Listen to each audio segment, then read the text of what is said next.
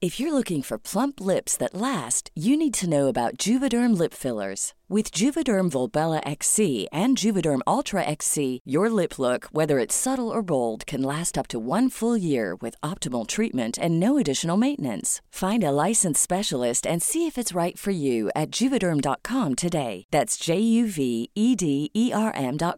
Add fullness to lips in adults over 21 with Juvederm Volbella XC or Juvederm Ultra XC. Do not use if you have severe allergies or a history of severe allergic reactions, or if you're allergic to lidocaine or the proteins used in Juvederm. Tell your doctor if you have a history of scarring or taking medicines that decrease the body's immune response or that can prolong bleeding. Common side effects include injection site redness, swelling, pain, tenderness, firmness, lumps, bumps, bruising, discoloration, or itching. As with all fillers, there's a rare risk of unintentional injection into a blood vessel, which can cause vision abnormalities, blindness, stroke, temporary scabs, or scarring. For full, important safety information, visit Juvederm.com.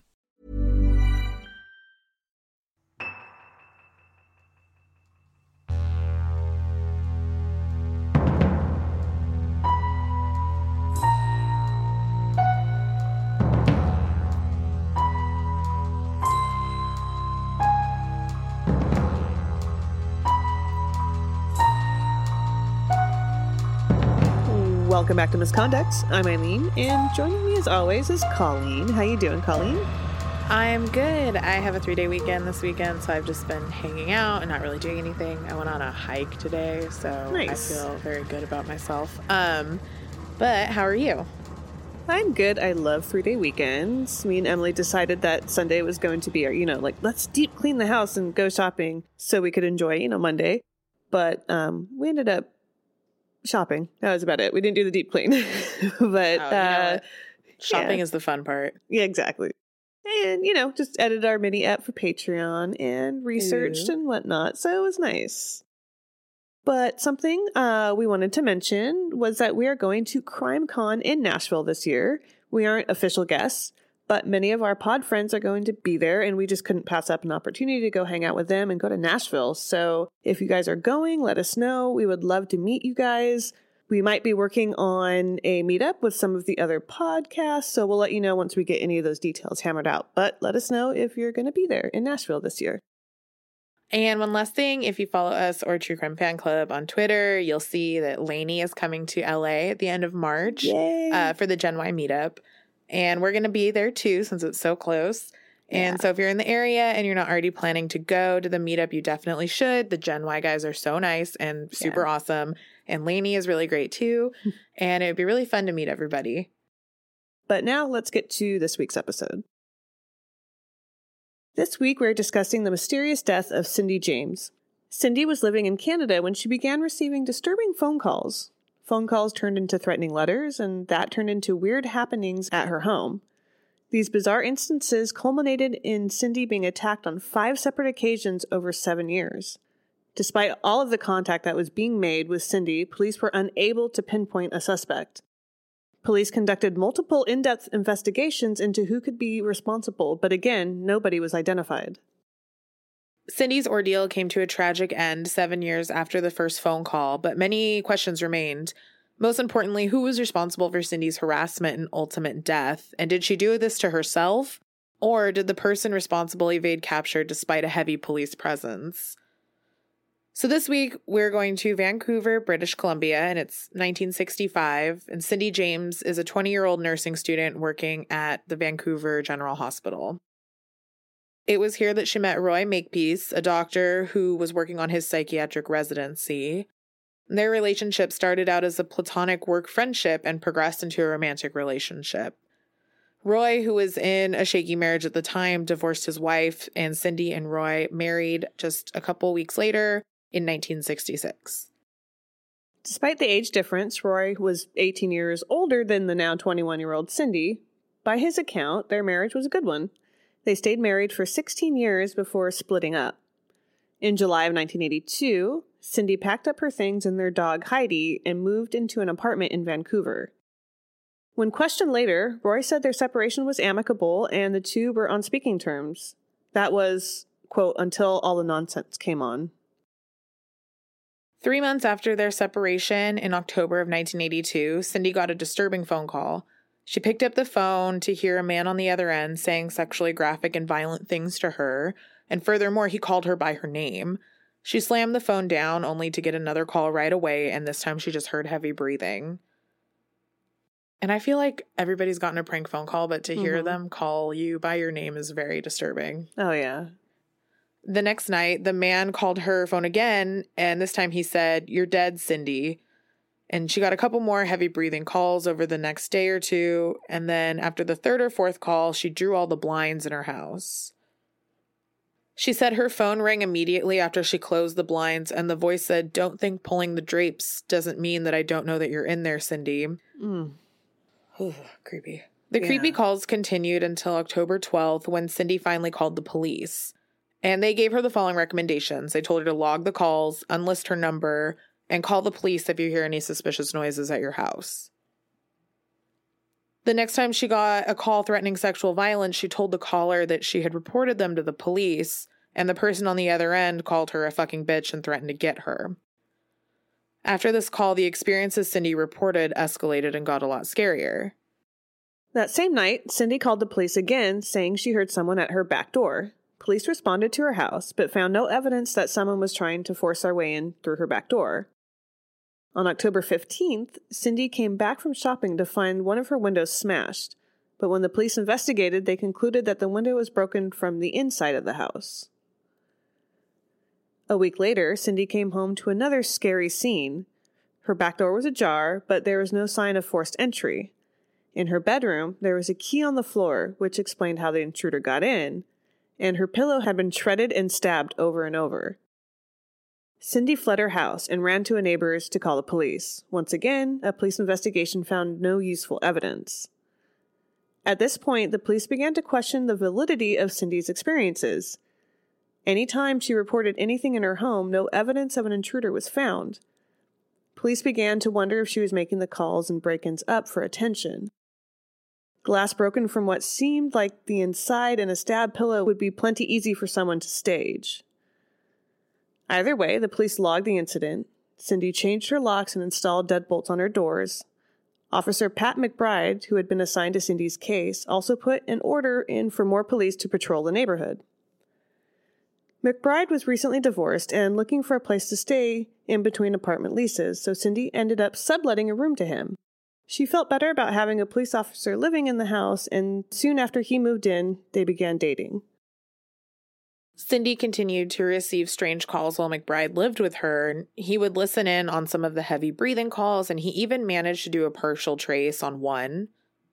He traced it to somewhere near the airport, and even though nothing came of the trace, McBride did say that this was the point in time when he was sure Cindy wasn't making things up for attention.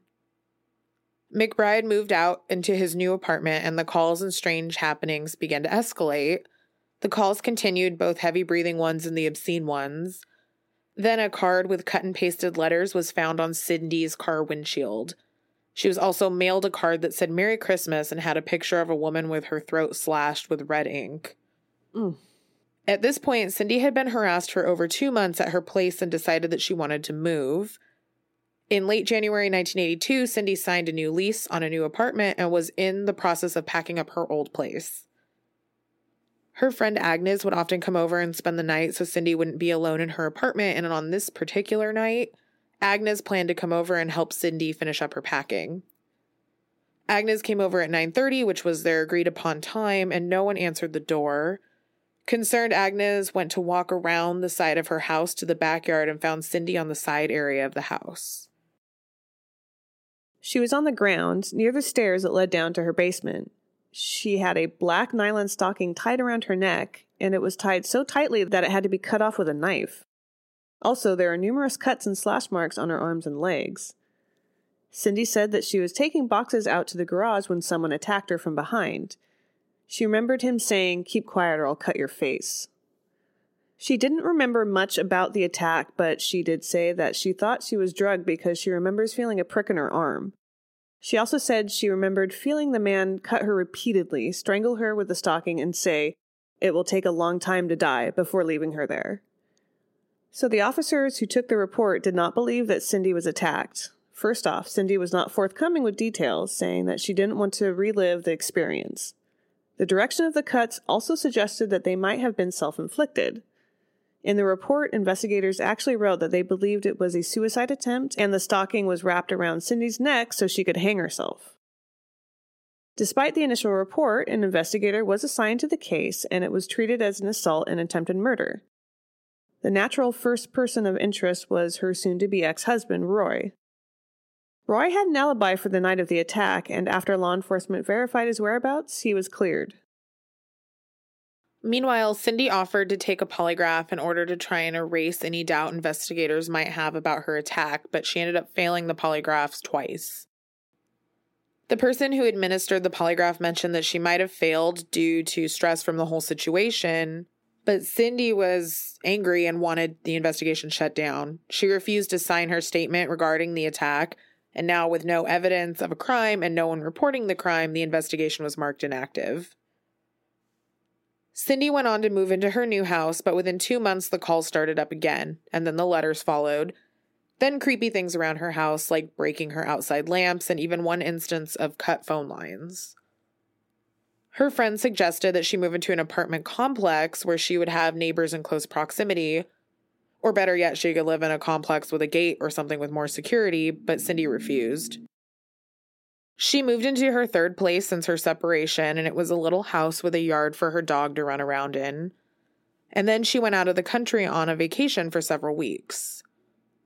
When she came back from her trip, all things seemed mostly quiet, and it seemed like the third move was the charm, and the calls and harassing letters had finally stopped. The calm and quiet period only lasted through the end of the summer, though. In August, she received a letter with cut-out magazine letters that spelled out "Welcome back, death, blood, love, hate." Oh, weird. 2 months later, on October 15th, there was a dead cat with a rope around its neck with a note next to it saying "You're next" in her yard. Mm-hmm. And over the next several weeks, Cindy would discover 2 more dead cats in her yard. In the meantime, Cindy's relationship with Pat McBride had fizzled out when she did not accept his marriage proposal, and the police were not taking the harassment serious. McBride, upset over their breakup, still helped Cindy find a private investigator to help. The calls continued into January of 1984, and then at the end of the month, Cindy was attacked for a second time. Her private investigator, Ozzy Caban, had set up multiple surveillance systems in Cindy's house that he promised would help him catch whoever was responsible. One of the things that Caban had set up was a 2-way radio that connected Cindy's house to Caban's office. On the night Cindy was attacked for a second time, Caban found her after he rushed over to her house to look into some weird noises he had picked up on the radio. By the time he arrived, the house was totally silent.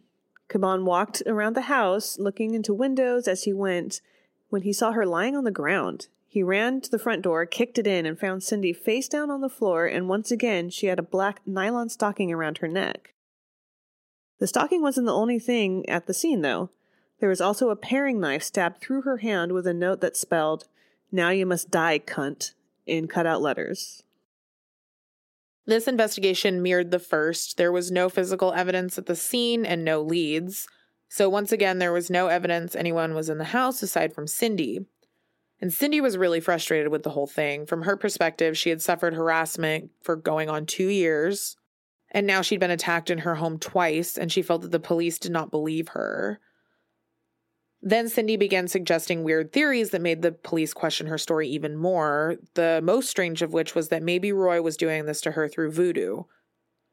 And even though the theory was bizarre and he had been cleared in the last attack, investigators brought Roy in for questioning again, and he was interrogated for 6 hours, but he maintained his innocence and apparently didn't lose his cool throughout the entire thing. He was cleared of any involvement, and after that, he made the decision to put distance between himself and Cindy.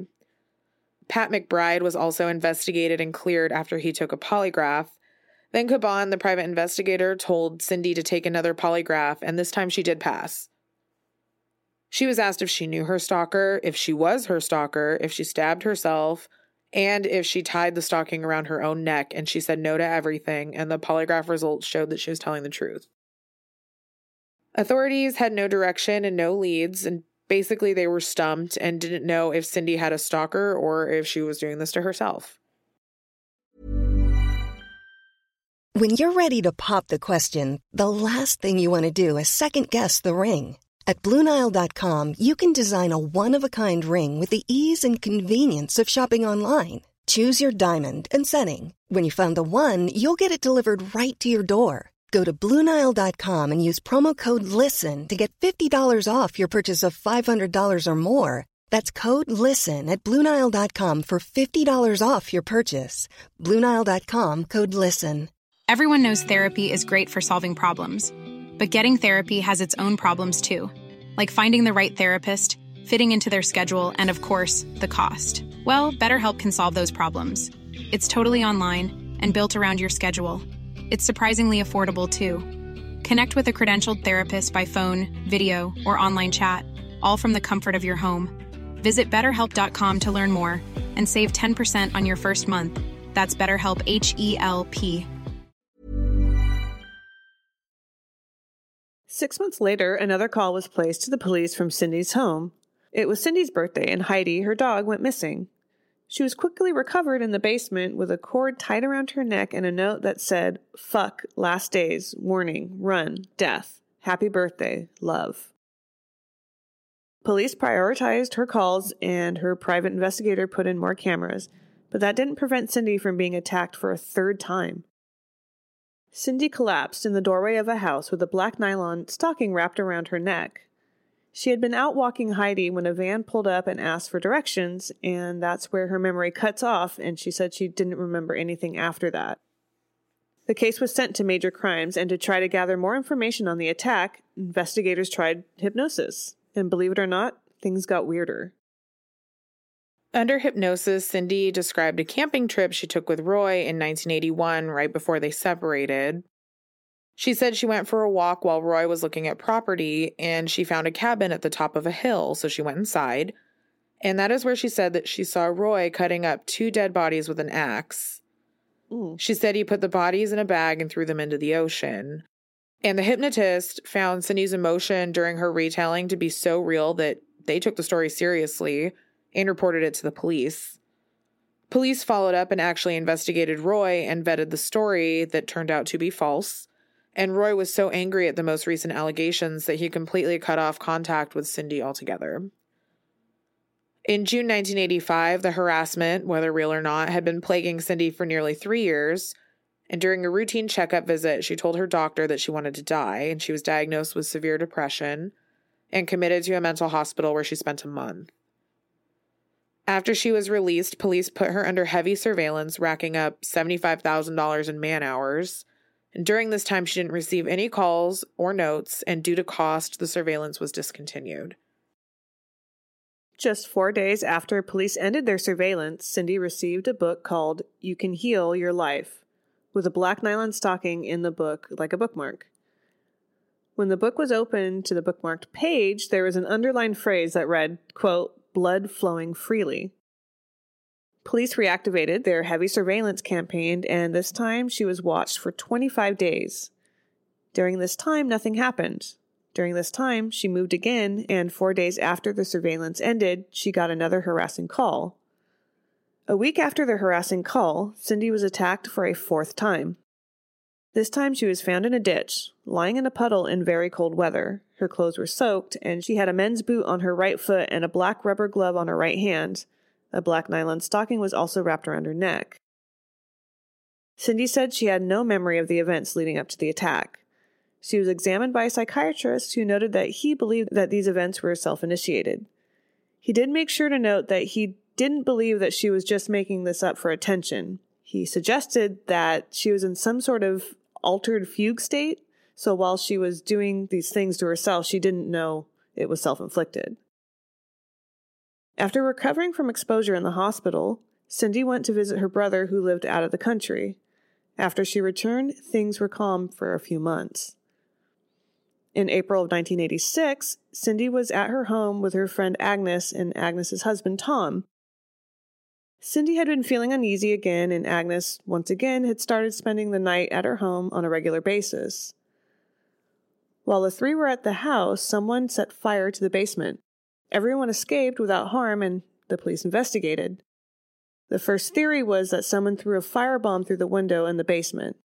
But further investigation showed that the glass had fallen outward, meaning the window had been broken from the inside. The source of the fire was a liquid accelerant, and it was found on the carpet away from the window. There was also no trace of anyone inside the house except for Agnes, Tom, and Cindy. Investigators didn't believe that Cindy didn't set the fire herself, and her landlord evicted her from the apartment. She spent another 2 months in a mental hospital, and after that, she took a leave of absence from her job, but word of her potentially declining mental state got around, and she was asked to resign.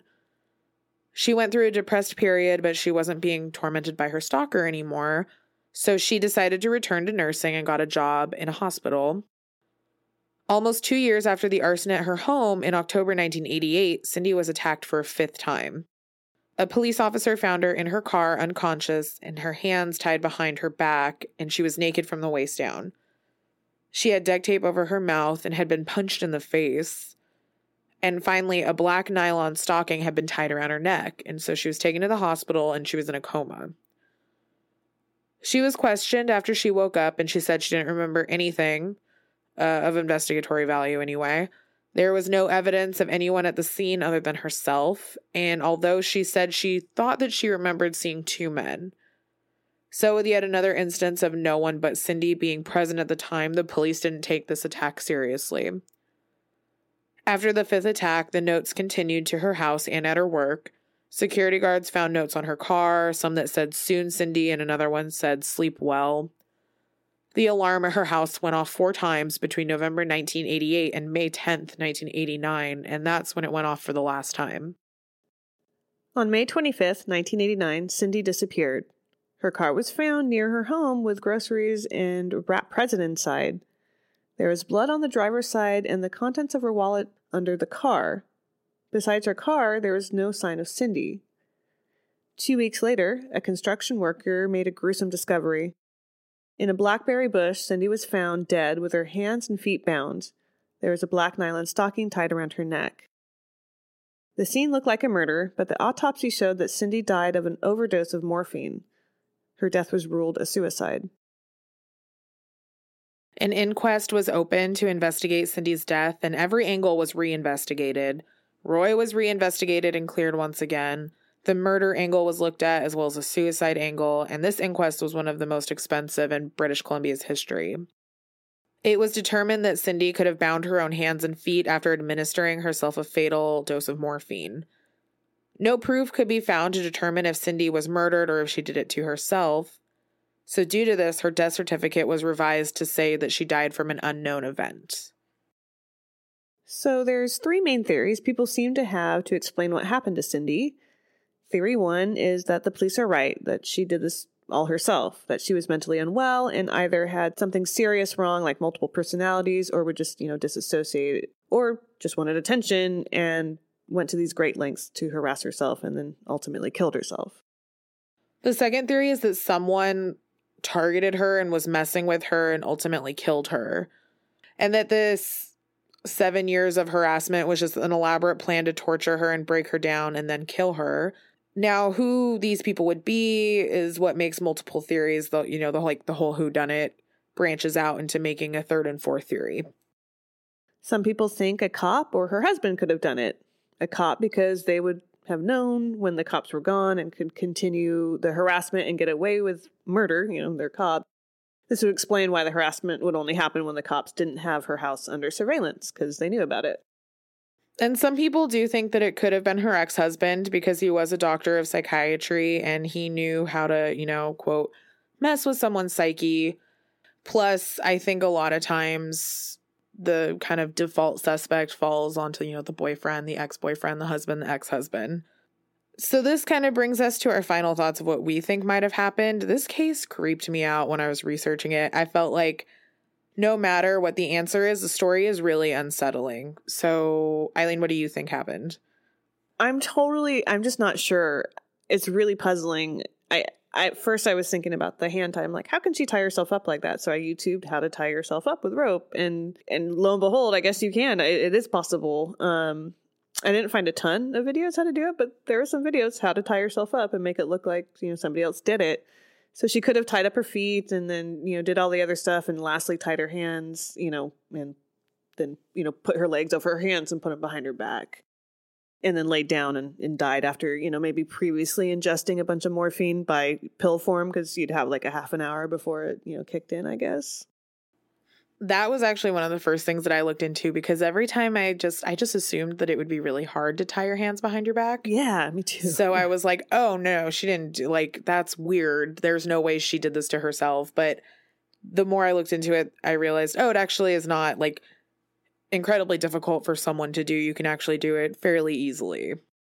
And then, ingesting the morphine, I mean, she's a nurse too. So she would have known that, how long it would have taken and how much to take, I guess, and she knew she had a delay of the effects so that she would have time to kind of prepare everything. And when you OD on those kind of, drugs, your heart and your lungs, they kind of stop working. You just stop breathing.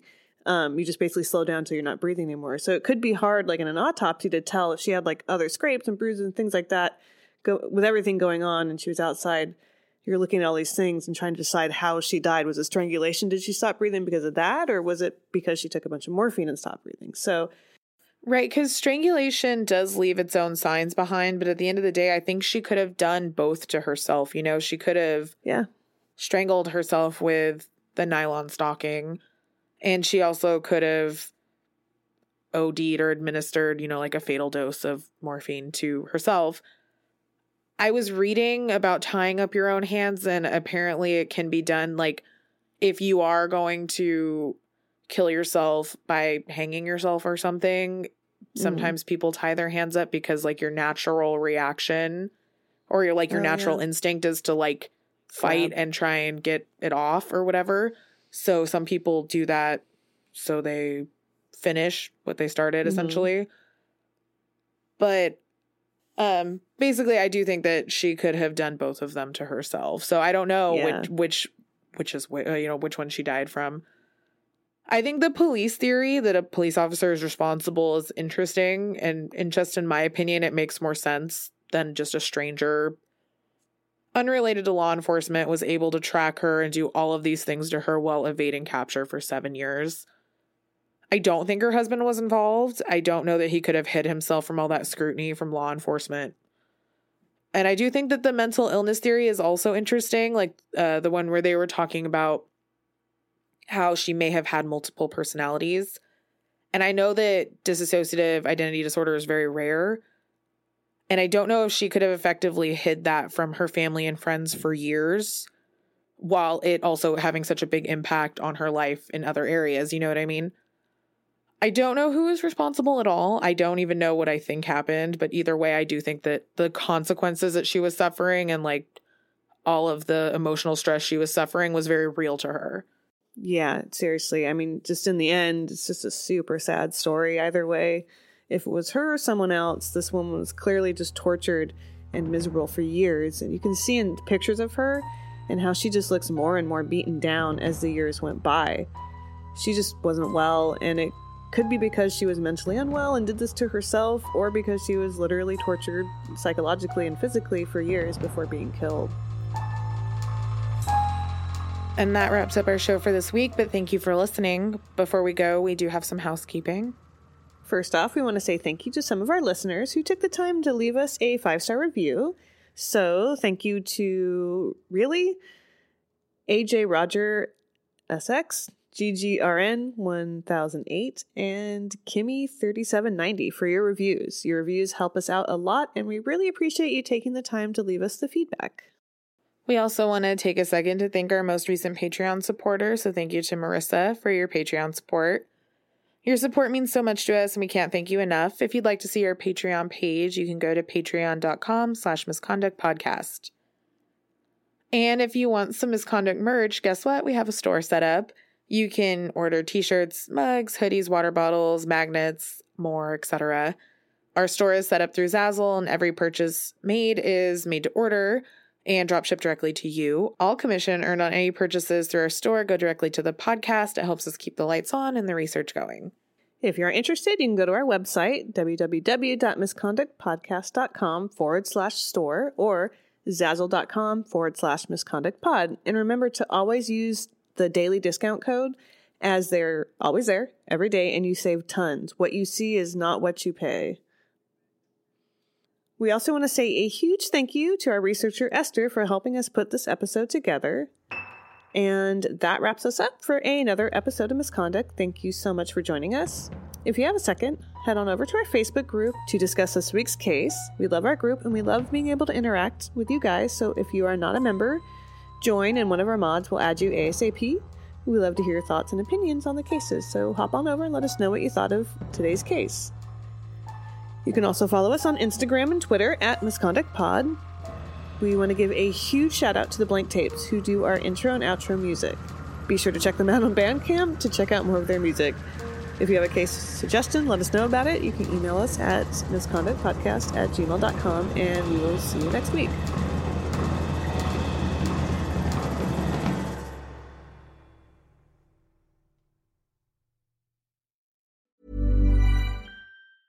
Want to get a chiseled look in the jawline? Sculpt and shape your jawline with added volume from Juvederm Volux XC. Juvederm Volux XC is an injectable gel specifically designed to be robust enough to improve moderate to severe loss of jawline definition. And it is the first and only hyaluronic acid filler approved for the jawline. Add volume to your jawline for a chiseled look with Juvederm Volux XC. For important safety information and to find a licensed specialist, visit Juvederm.com. That's Juvederm.com. Not for people with severe allergic reactions, allergies to lidocaine, or the proteins used in Juvederm. Common side effects include injection site redness, swelling, pain, tenderness, firmness, lumps, bumps, bruising, discoloration, or itching. There's a risk of unintentional injection into a blood vessel, which can cause vision abnormalities, blindness, stroke, temporary scabs, or scarring. Talk to a licensed specialist to find out if it's right for you. Visit Juvederm.com. That's Juvederm.com.